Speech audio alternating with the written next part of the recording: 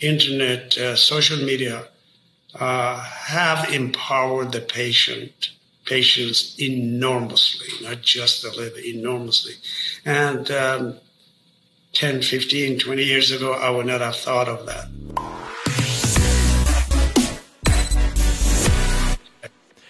So welcome to this episode of the Rhinoplasty podcast with me, Dr. Cameron McIntosh. It is so exciting to have a second talk with Bahman Guyuron, all the way from the States.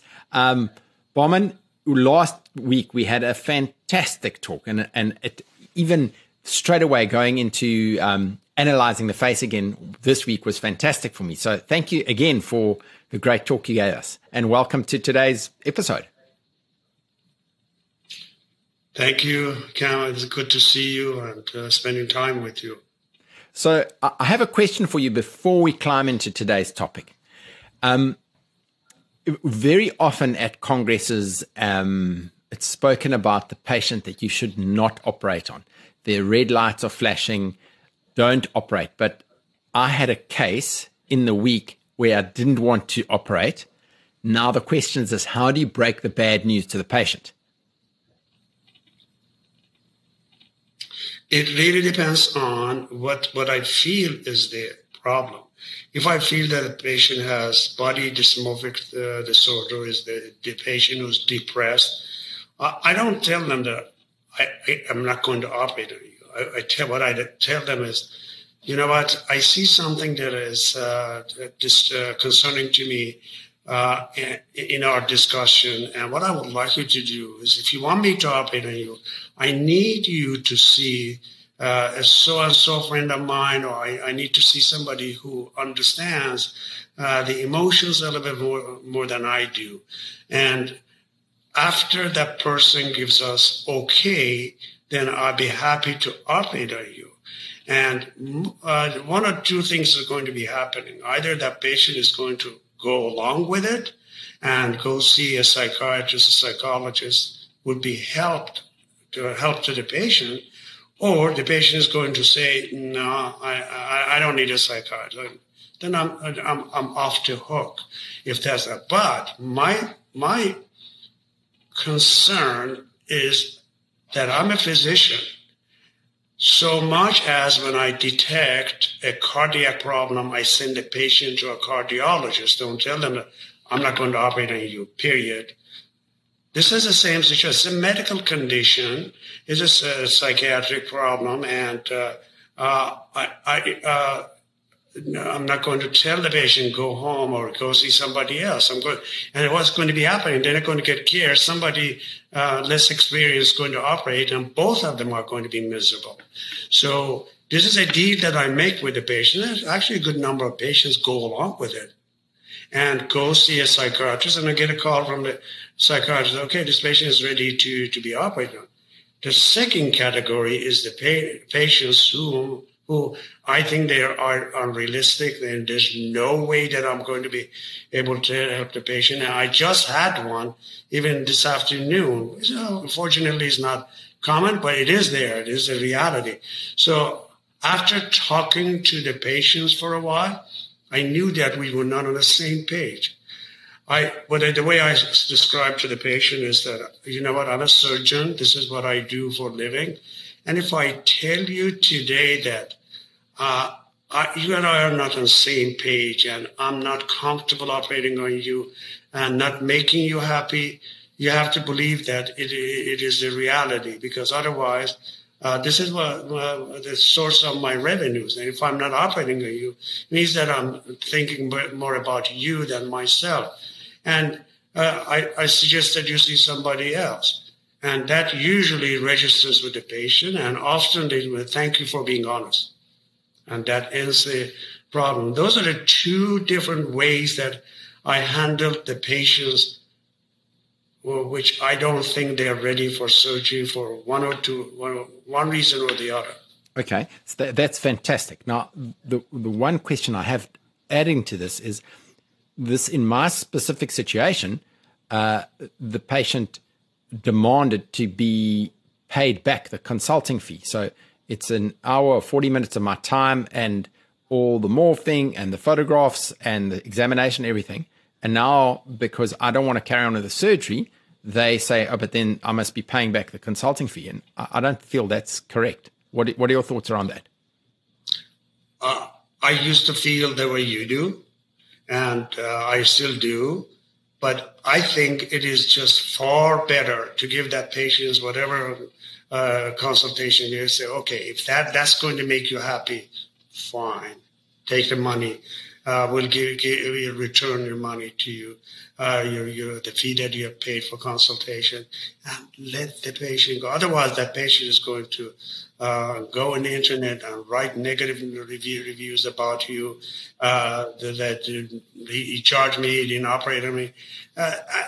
You and our revenues are not dependent on the consultation. And if a patient is going to leave the office and leave us alone by just getting whatever, the charges are really meager compared to the surgery fee. So as long as the patient I say, you know what, this is not fair, but I'm going to do it because if that's going to be making you happy, that's fine. I do. And that has happened in my practice also. And so I do it.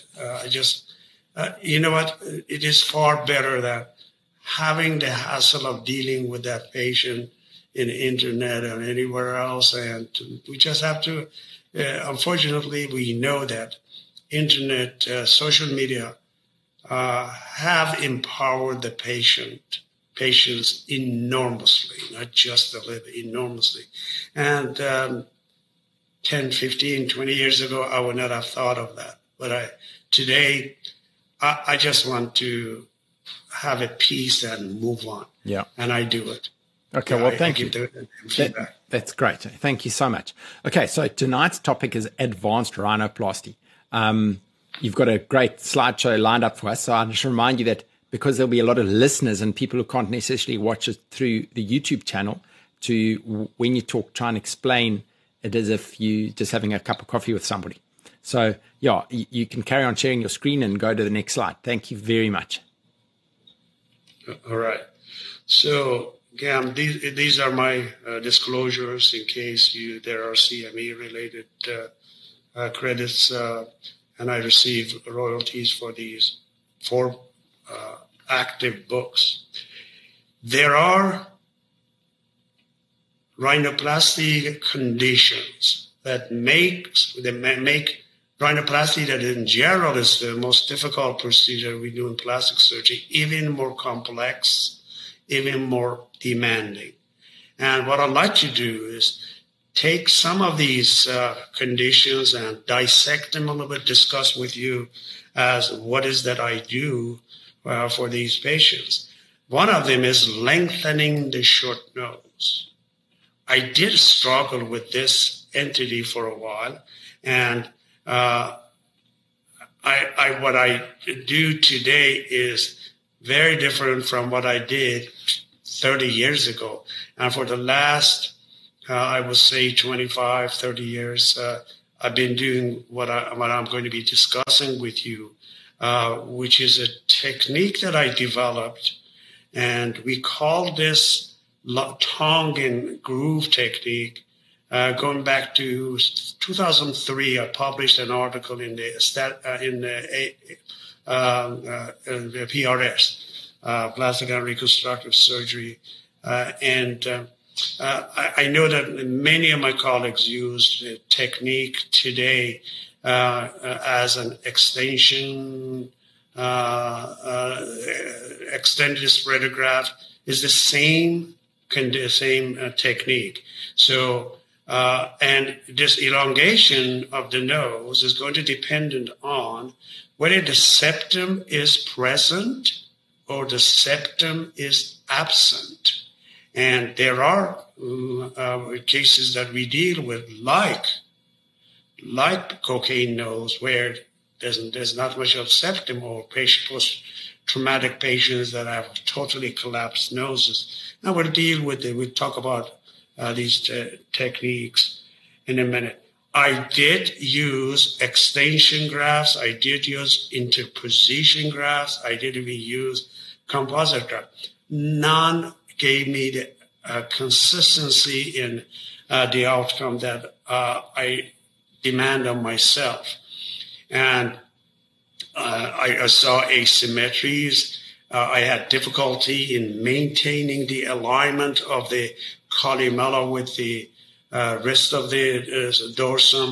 And some created a really very rigid nose, and or caused mid-columella protrusion without moving the entire columella caudally to elongate the nose, and or techniques that actually widen the columella more significantly than is optimal. So in order to remedy the situation, I came up with this bilateral extended spreader graft that, again, we call it tongue and groove technique, as long as, again, the septum was present.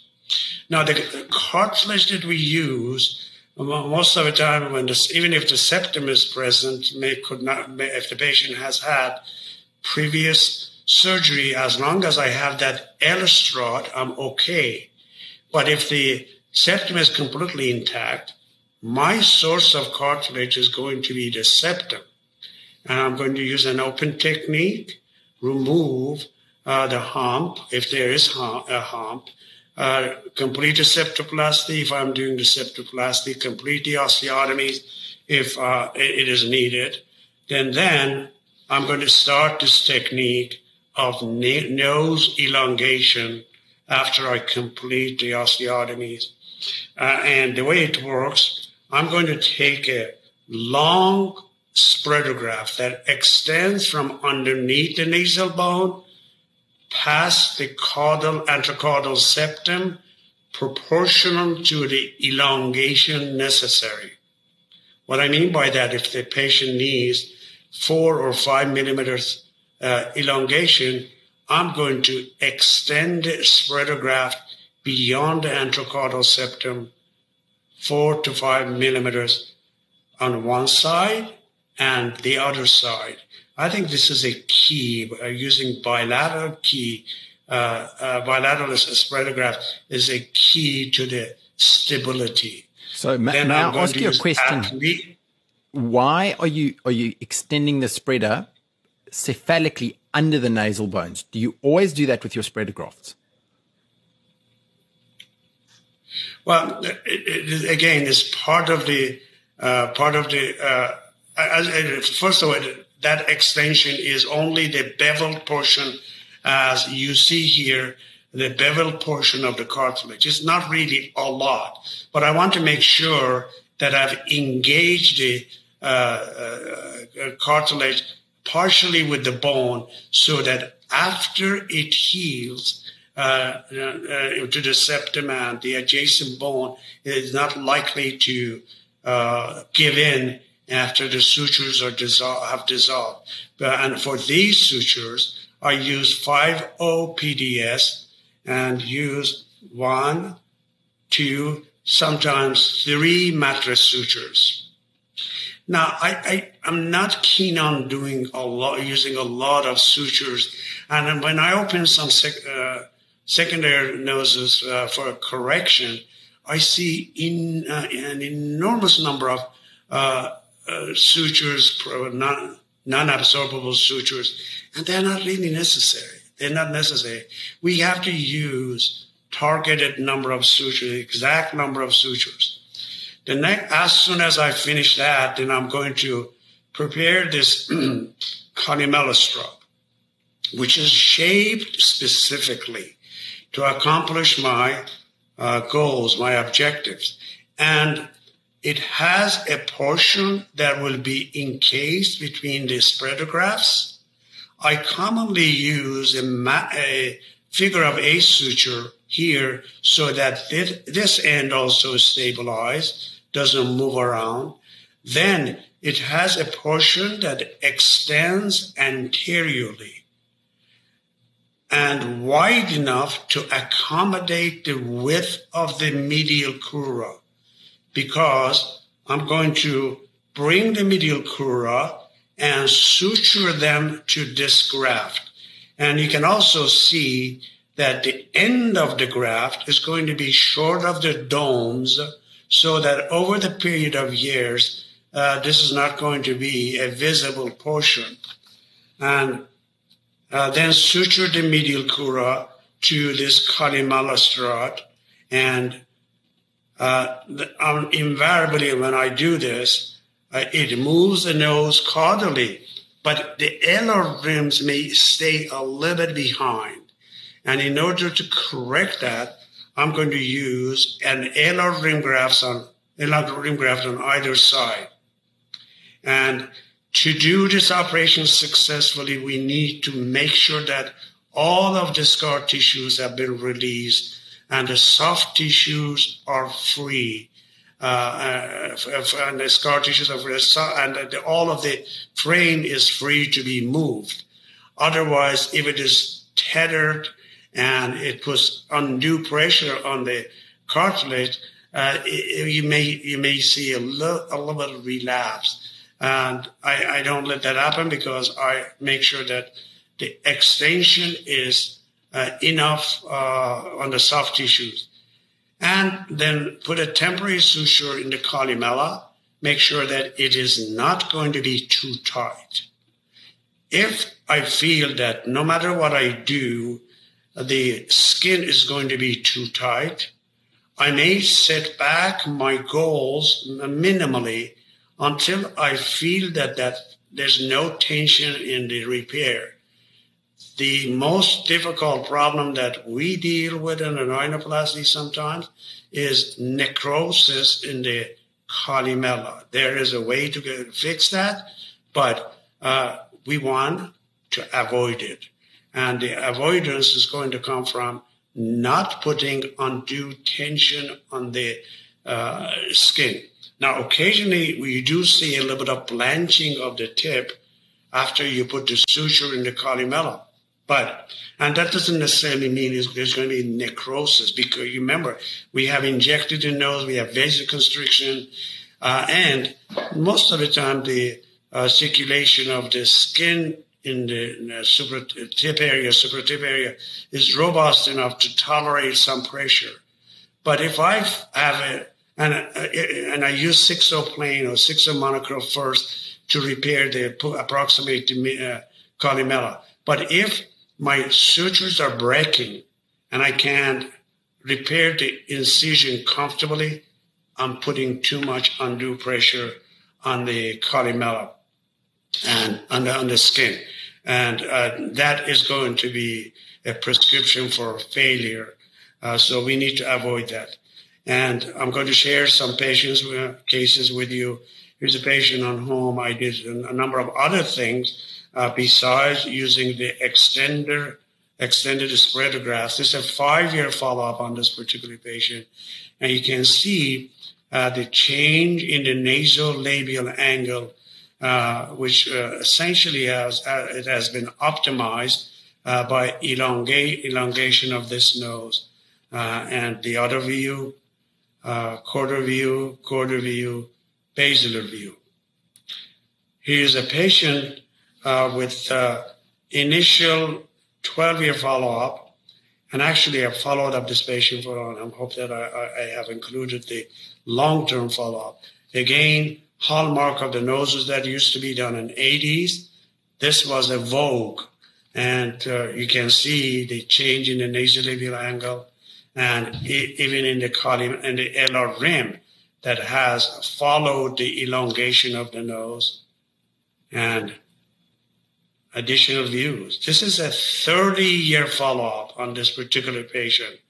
And you can see the stability of this nose over decades. Now, if the septum is missing, our mission is going to be different. Okay, so can I jump in here now? If you're using a similar technique on what we in South Africa would call a black nose, but probably an African-American nose, to lengthen that as well. Oh, yeah, absolutely. Absolutely.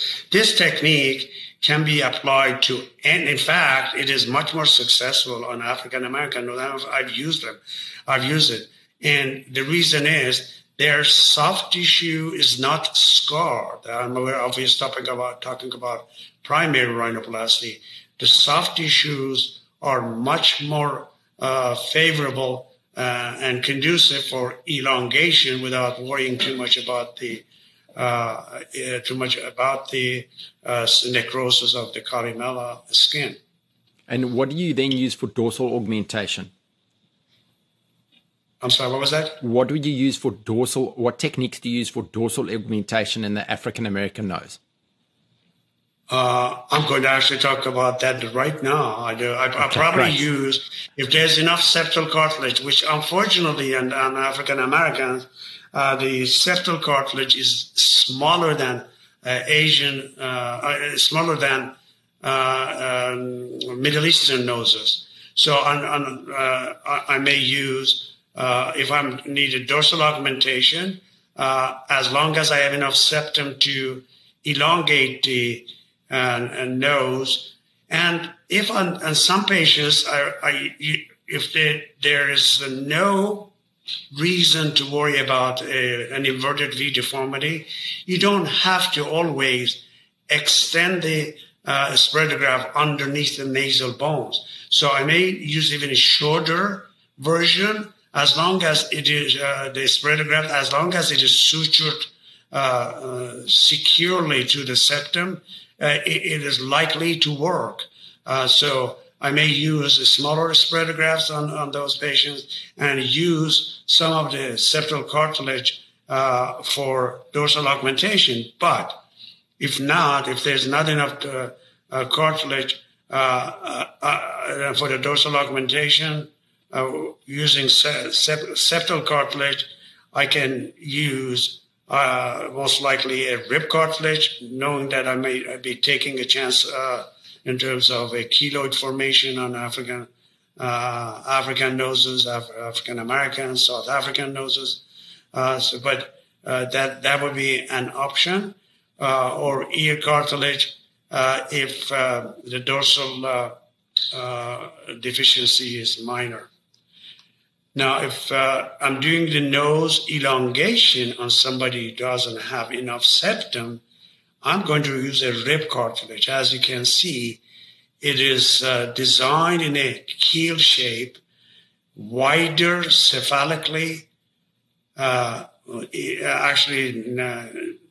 cephalically than caudally, but overall wider in the center and upper two-thirds compared to the lower two-thirds. Beveled margins all around. As you can see, it is beveled cephalically, it's beveled caudally, and there's a notch at the bottom to be engaged with the columella strut. That, as you see, this is all rib cartilage. Even the columella strut is a rib cartilage. And then I'm going to use the same technique of approximation of the medial crura to the columella. As you can see on this patient, we have a twisted nose, and for shortened nose. But what we see here is a previous cartilage graft that is warped. So what we're going to be doing is removing this through an open technique. And this is what it looked like when I removed it. And you can see the magnitude of deficiency on the front view profile. This is the profile of the patient with the graft in position. And this is after the graft is removed. You can see the deficiency is far more significant. So we're going to fill that in with a graft that you just saw to give him this kind of elongated, straighter nose. Now, this is a nose that it is scarred over the decades. I'm not going to, in fact, I elongated this nose a little bit more, but I set back my goals. I gave in and shortened it slightly because I was worried about the columella incision. But as you will see in a minute, the columella healed properly. And this is the nose after it is healed. I won't show any noses before at least a year following rhinoplasty, unless I'm talking a specific thing short after the surgery. Here is the patient's basilar view, and or the same principle can be used on the patients who have cocaine noses for elongation. We'll see more of these later when we talk about the deviated noses. Any questions, Cam, about the nose elongation? No, I understand that. I use a lot of those techniques myself. I just embarrassingly wasn't aware that you'd published it. Yeah. Okay. The second topic that I want to talk about is the overprojected nose. And it is important to understand that overprojection can be in different parts of the nose, and our technique is going to be varied depending on what we're dealing with. The overprojection could be cephalad, meaning fullness in the radix, midvault, caudal, and or combination. So reduction of the cephalic portion, overprojection, is going to be done with this device that I introduced going back to early 1980s. And it comes from my craniofacial background. And it is inserted in position. It is the first use of power tools. Obviously, we use PZO today. Even with the presence of PZO, I do use this device for lowering, deepening the radix. And all we need to do is just move it side by side, side to side, matter of 2 seconds, not more than that, because it can create heat and it can cause formation of seroma if the soft tissues are burned. Reduction of the midvault essentially is about removing the hump, and we all know how to do that. Reduction of the caudal nose is something that I want to focus on. And this is where we have an overprojection of the lower lateral cartilages. What we need to understand that when we do a rhinoplasty, there are certain maneuvers that are going to reduce the tip projection, no matter what we do, whether it's our intention or not. And those include removal of cephalic margin of the lower lateral cartilages on patients who have certain configuration, and it doesn't happen on every nose. It happens on patients who have a cephalic orientation of the lower lateral cartilages, and the highest portion of the dome is above the area what we want to see. The minute we remove that hump, we're going to see reduction in tip projection. We also see reduction in tip projection if we reduce the nasal spine. What we are doing is reducing the platform upon which the foot plates are sitting. Reduction of the tip projection is going to happen when we reduce the dorsum caudally. Many of these noses are ostensibly overprojected. The minute we remove the hump, we're going to lose a significant amount of tip projection in a way that on this patient, I had to use combination of a columella strut and tip graft to maintain the projection that I wanted. So this is a trap. We need to be very careful about it. And the way we can detect or avoid this trap, as the patient is smart, and if the tip ends up being below the anterocaudal septum, that is the nose that we're going to lose a significant amount of tip projection upon removal of the caudal hump. In a way that most of the time, combination of these techniques are going to result in 2 or 3 millimeters reduction in the tip projection. So often when we have a tip over projected tip, it is favorable. It means that we may not need a columella, we may not need a tip graft, and we just need to see what happens with the other maneuvers. But, and here's a patient of mine. I hope you agree that we have an over-projected tip. And look what's going to be happening with combination of open technique, removal of cephalic portion of lower lateral cartilages, dorsal hump, osteotomy doesn't change the tip projection, nasal spine resection. This is an 11-year follow-up, and you can see how much tip projection I lost. And I'm going to show you an undeniable evidence for this loss of projection. Quarter view. Look at the basilar view difference. How much? And this is what happens as we reduce the tip projection in any means. We're going to have widening of the nostrils. This is merely consequence of maneuvers that I showed you. You can see how much projection I lost. Obviously, today I would have used an LR rim graft on this patient. But this is the dynamic changes that we need to be aware of. Here's another over-projected nose that I operated on in Italy, and Enrico Robati was kind enough to send her pictures a year later to me, and I did also a genioplasty on this patient. And that's very important. Part of the reason that this nose looks over-projected is because this patient has a receding chin.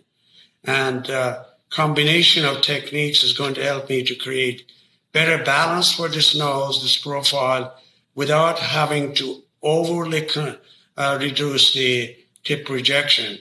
Here's the patient a year later, and we're going to see the quarter view, and you can see the improvement of the chin on the profile and creation of a better balance to the nose postoperatively. Actually, this picture is a little bit larger than mine. That's why it looks like it's over-projected. But nevertheless, the projection was maintained or actually reduced to some degree just through the maneuvers that did not include reducing the tip projection. What if we need to do tip projection? We're going to adhere to the Anderson's tripod concept. What do I mean by that?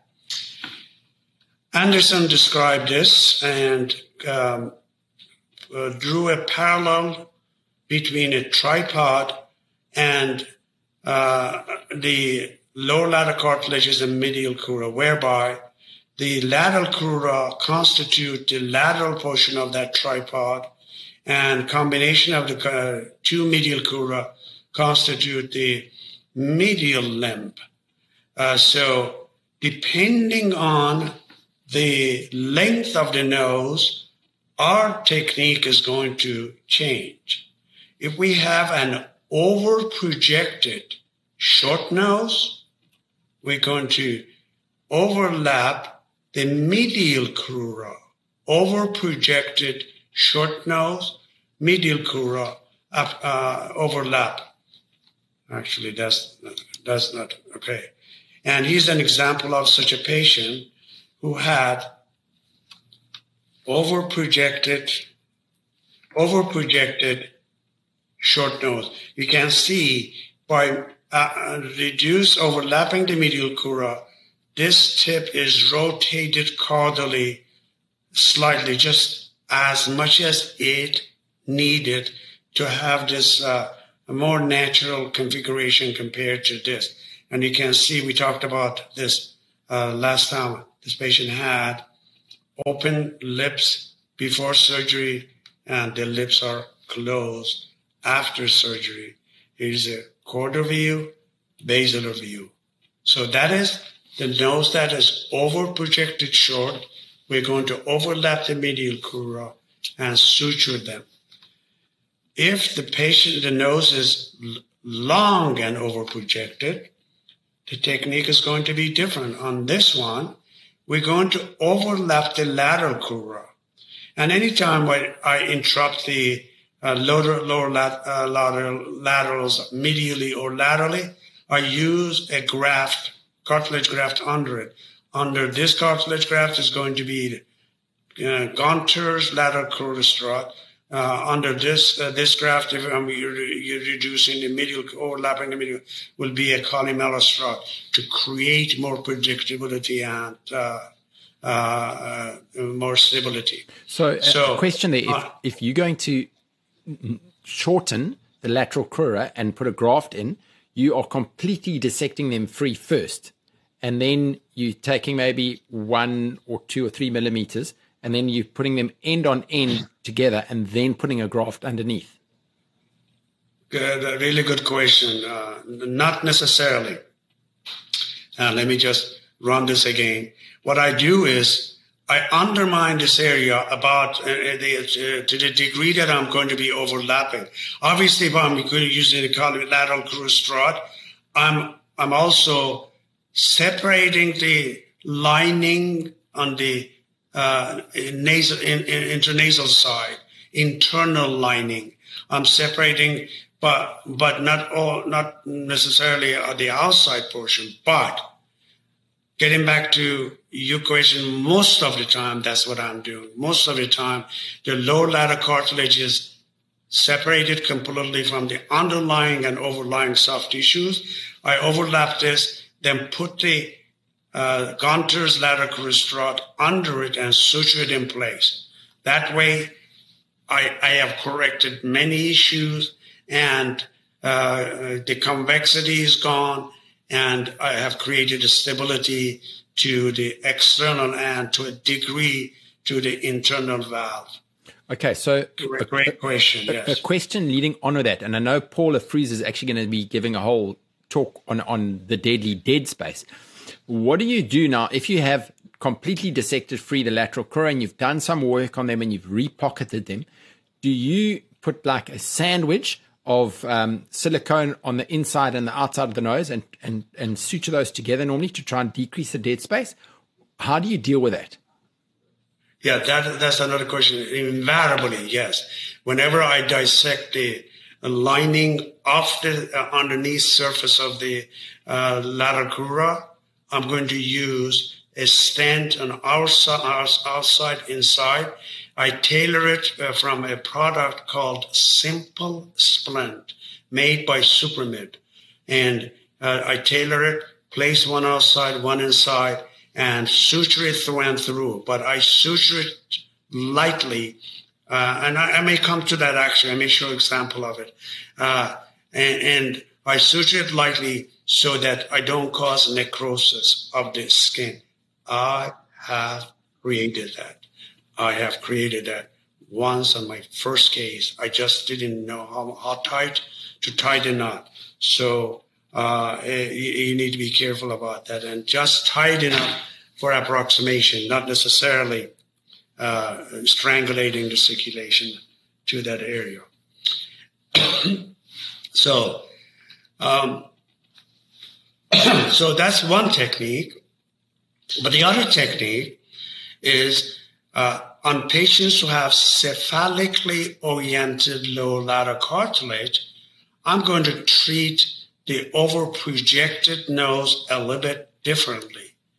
And this time, I'm going to actually reposition the lower lateral cartilages.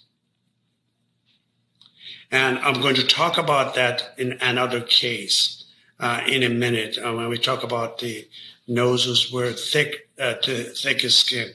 I'm going to show you how essentially what I'm doing is elevating the lower lateral cartilage, repositioning caudally, putting a columella strut under it, and shortening it at the same time. So I'm rotating the lower lateral cartilage laterally. We'll talk about that, and I'm going to show you an example of that case in a minute.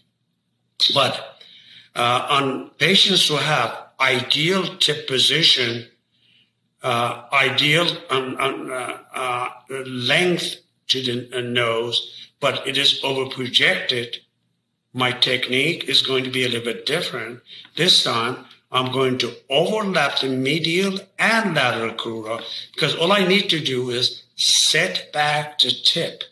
And I can do that without changing the angle, without shortening or lengthening the nose. So that would be one technique, as you see here on this particular nose. So I've set the tip back. She has a strong chin. I wasn't going to reduce more than what I've reduced, as you see on this nose. But on patients who have distorted tip, I'm going to use a different technique. This time, we're going to remove the existing domes. Usually, these are the domes that crumpled, and they are unnatural. Sometimes they are too pinched. So what I'm going to do is just remove the existing domes, and beyond what is ideal projection for the nose, proportional to the thickness of the graft that is going to be on top like that. And I'm going to suture the graft to the lateral crura and medial crura. This way, I've repositioned, essentially I've restored the position of the lateral crura where they should be. And this graft, we may have talked about it last time, should be about 9 to 11 millimeters, depending on how thick the skin is. And I beveled the margins so they do not become visible. Okay. And this way, we can create an optimal looking nose.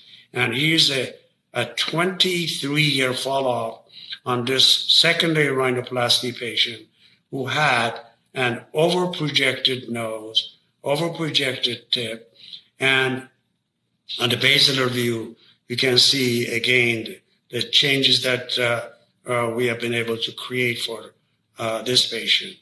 Here's another patient, secondary rhinoplasty, a Pinocchio nose, and this is about 6-year follow-up on this particular patient. And look how much projection we had. We have been able to reduce that, create. Obviously, I did some other things. I did laser resurfacing, fat injection to the eyelids. She had really hollowed eyes, and can see as a sort of a transformational change on this particular patient. So if I want to Any ask you a questions question, about yes. the overprotected noses? So the last graft, very interesting for me. So if you're removing the domes, you are not actually the lateral crura and the medial crura aren't touching each other. The graft, the new graft, is almost like an anchor for the two of them. Exactly. Okay. Yeah, that's what I was hoping to emphasize, that I'm separating the lower lateral cartilage to set in an anatomical position. The lower lateral cartilages, they are not touching the transected or resected medial crura. They are domes. So what I want to create an emulation of existing domes, sort of McDonald arches, by using the graft as an anchor, so the lateral crus will not be shifting it. Okay, so noses with thicker skin. Again, this is another challenging topic, and unfortunately, we see many of these. Obviously, the biggest challenge here is achieving definition. So we have to create a firm bed for these patients. But that's not the only thing that is going to help. There are steps in dealing with these patients. When I see a patient like this, there's no way. In fact, you see this patient was crying in front of me about 2 previous surgeries that she had, but no success. That's because this is a challenge, and we need to deal with it in a step-by-step fashion. So we need to thin the skin. It's going to come from proper skincare products, retin-A, and use of Accutane. And this combination is going to, I don't use all of them on the same patient, but this is a last resort. And in many patients, if they're going to get this treatment preoperatively, they need to have it completed if they're going to get full dose 6 months before the surgery. If we do it full treatment after the surgery, it may thin out the skin too much and our frame is going to become visible. And I usually, again, wait 6 months, 3 to 6 months after the initial treatment. Here's a patient who, as you can see, has thicker skin, sebaceous activity, acne. And here she is after skin treatment and rhinoplasty. You may say, wow, she has a lot of makeup on. Let's take the makeup off. And you can see still, it's not a perfect nose. But the point about it is we have a definition to the nose that otherwise we could not have achieved. In fact, we have a super tip break on this very, very thick nose. And there's actually, again, imperfection. But the point is ability to reduce the pore size of the pores and the sebaceous quality of the skin. That's step number one. Step number two, removal of some fat. I'm not talking about defatting the skin. So through an open incision, we're going to raise the healthy skin flap and leave this mass and fibrofatty tissues attached to the underlying frame. Then we're going to denude the frame, meaning expose the cartilages in the subperitoneal plane. And they will look like something like this, a sheath of fibrofatty tissue and a cephalic portion of the lower lateral cartilages. Now, again, I don't do this on every patient. There are certain patients who have a lot of redundant skin, like first picture that I showed you. And on this patient, and thus on all of these patients, then, as I mentioned initially, we're going to create a firm frame. And the firmer the frame is, the more likely chance that we're going to get the definition that we want. And perhaps one of the most important aspects of success on thick noses is elimination of the dead space above the tip. Going back to, I think it was 1999, I wrote an article about the supratip deformity. The title is Supratip Deformity, Another Look. I discussed the importance of elimination of dead space since at that time. Now, as you can see, it is becoming more appreciated, and the way it works, we put a suture to the columella temporarily using dissolvable sutures that I always use. Then I'm going to identify where I want to see the supratip break, and I'm going to tattoo across. This is looking harsher than it is because it's a sped up frame. And then we're going to open, and we will use the tattoo mark as a guide to approximate the deep subcutaneous tissues. And on patients who did not have removal of any soft tissues, this is the Potentier ligament that is being approximated to the underlying frame that is now being popularized. And this way, we're going to eliminate the dead space. And here's the still picture. And this is the picture from the article that I wrote going back to, I think it was 1999. Again, if you Google my name and supratip deformity, another look will come up with this article. And you can see also I have tattoo mark on the lower lateral cartilage. Sometimes I use that on the really thicker skin. I have to approximate the lower laterals to the underlying frame as well.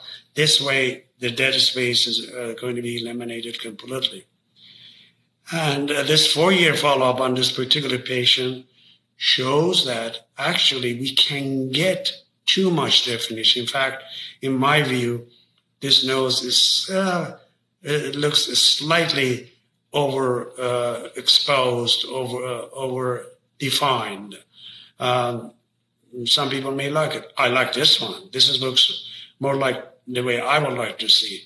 Again, supratip break that we see, and on a really difficult nose, and even more difficult nose, you can see the width of the nose tip is almost like 1/3 of the face. Then we're going to take care of that by using this open technique, removing the cephalic margin, removal of the hump, spreadographs, columellostrut, tip rotation, transdermal suture, interdermal suture, a small lobule graft, tip excision of triangle piece to rotate the tip cephalically.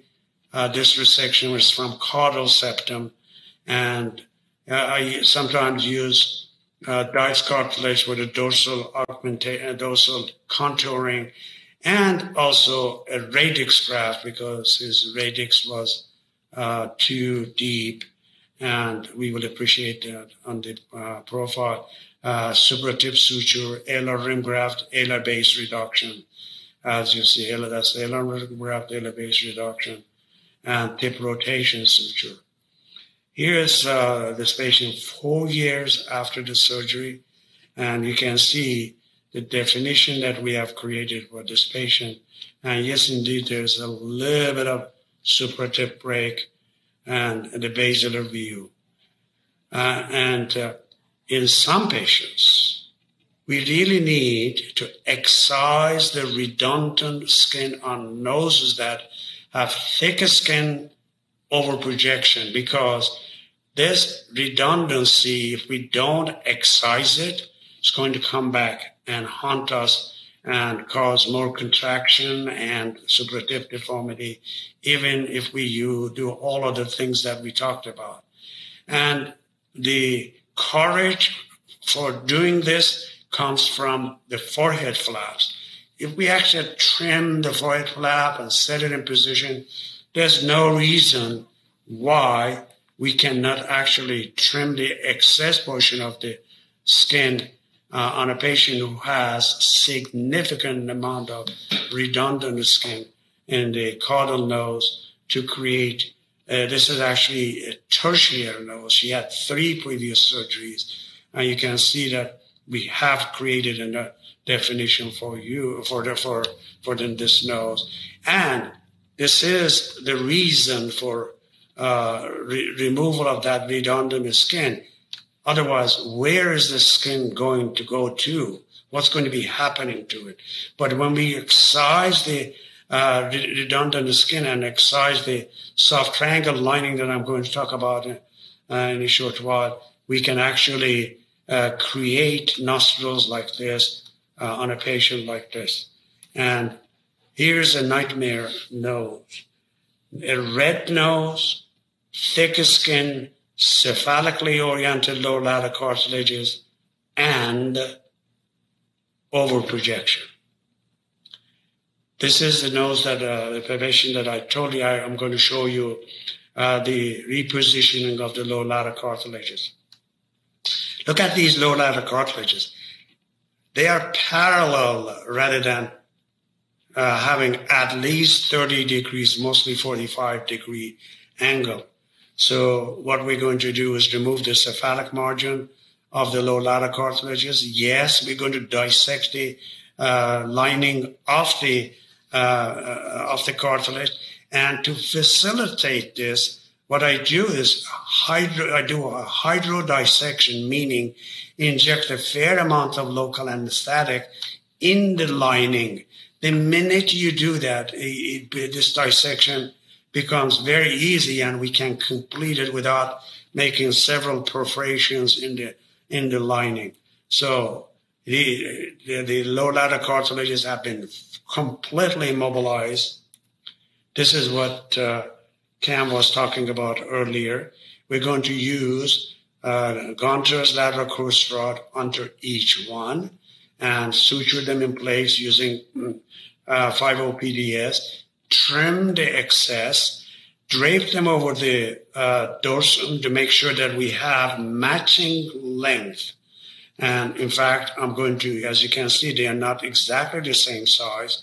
I'm going to trim this side slightly to make sure that I'm creating equal length to the lower lateral cartilages. Create a pocket. There's more cephalic, more caudally than the cartilage was.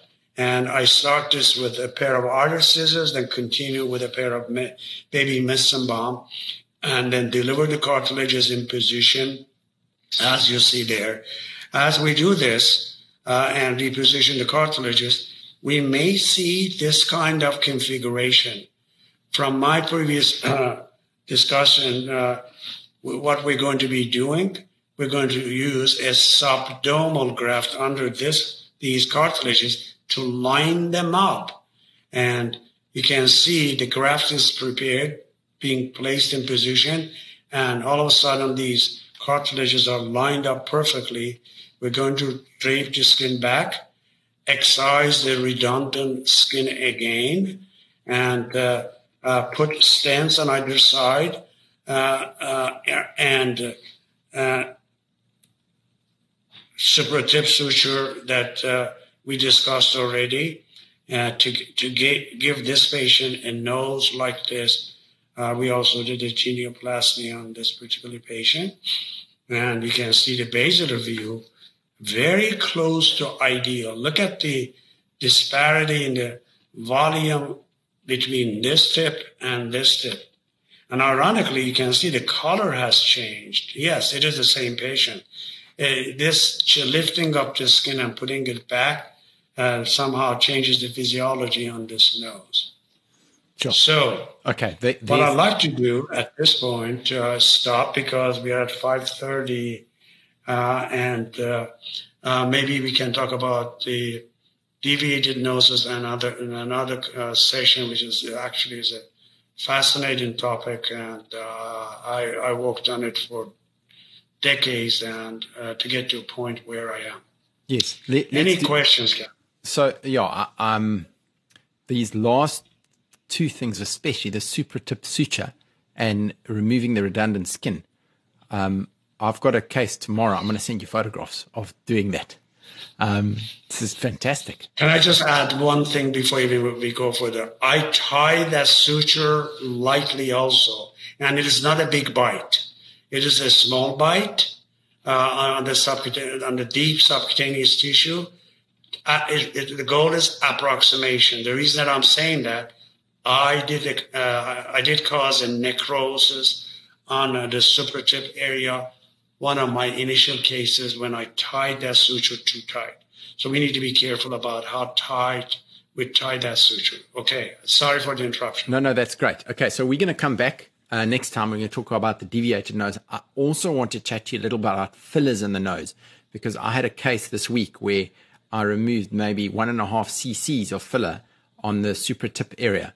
And yeah, it was not the greatest result that I wanted. It was I was happy with how it came out, but there was this more dead space than I was expecting. But let's chat about that next time. So thank you very much. It's been a fantastic hour. To our listeners around the world, make sure that you come back for session 3 with Dr. Bahman Guyuron. We look forward to climbing into this really technical topic of the deviated nose, and we all know how difficult it is to straighten a nose. So thank you for listening, and we'll catch up with you. A complete video as well. So we'll talk about the video. We can do the next one. And if we need to add, we can do also a video at a later time, or we can do the video. So it doesn't matter to me. Fantastic. Well, we'll put it together and we'll be launching it again on another episode of the Rhinoplasty podcast. So have a great evening. Thank you for listening. All right, great seeing you again.